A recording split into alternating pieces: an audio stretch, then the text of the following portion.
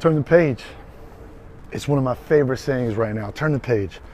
Too often I get caught in these old chapters that I've read before, I've lived before, I've seen before. And you probably do that too. Turn the page. Can't we be excited for what's to come instead of regretful for what happened? The opportunities right now, they exist all around you.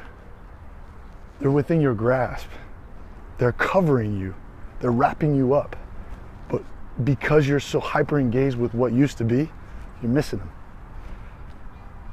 So my advice to you today, turn the page. Get excited for the next chapter of the story because it's coming.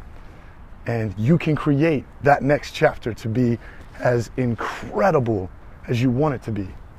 The only question is, do you have the courage to turn the page?